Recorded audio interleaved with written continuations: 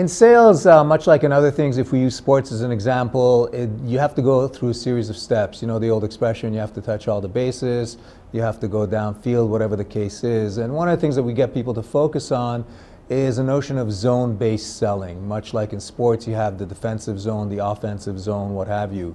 So the zone that we'd like to get people to go through, obviously, is to start off in the lead zone and get you to the value zone.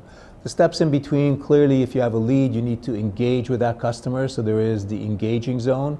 Once you engage with them and you have somebody that is involved with you, you have to go through a mutual discovery zone. You have to be prepared to ask some very direct questions, questions that will help the individual understand where they are in their business and create that buying environment. We've all heard the expression that we want people to buy as opposed to be sold. So the discovery zone is probably the most difficult to navigate, but again, if you execute your plays, you will have success moving through the discovery zone. Once you've gone through the discovery zone, it's important to make sure that you go through very methodically through the impact zone. The impact zone is where you help the customer understand what the impact of your service, your product, your solution will have on them attaining their objectives, overcoming some of the issues that you were able to uncover during the discovery zone process.